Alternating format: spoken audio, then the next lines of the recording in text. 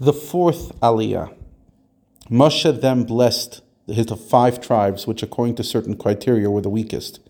He said to the tribes of Zvulun and Yisachar, "The 2 of you have forged a partnership in which Zvulun plans to engage in commerce and share his profit with Yisachar, who will thus be free to study the Torah unhindered by financial worry. I am therefore blessing Zvulun before Yisachar, even though Yisachar is older, since the merit of Yisachar's Torah study will be ascribed to Zvulun.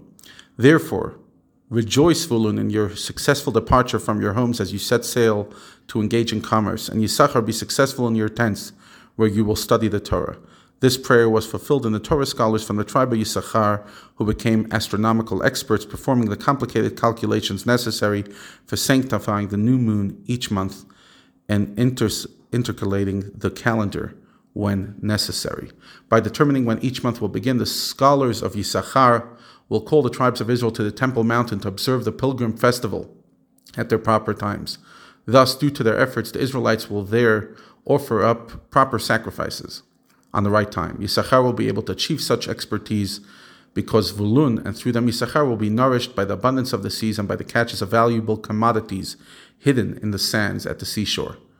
Zvulun harvested the chilazon used to dye ritual fringes tzitzit and premium fish from the sea and manufactured glassware from the sand.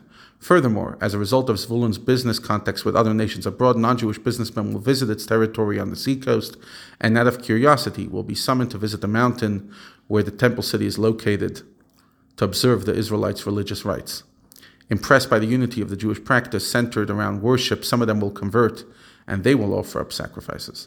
He said of the tribe of Gad, "God's territory is located on the east side of the Jordan River.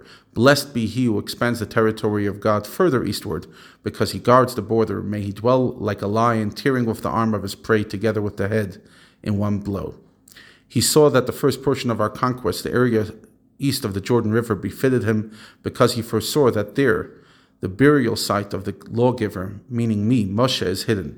No one knows exactly where it's located, and it would therefore be a privilege to live in this region. This lawgiver went on the head of the people to lead them. He did what Hashem considered righteous and executed his judgments in Israel. As the tribe of God promised, he will certainly go ahead of the people when they cross the Jordan River to conquer the west side of the land of Israel.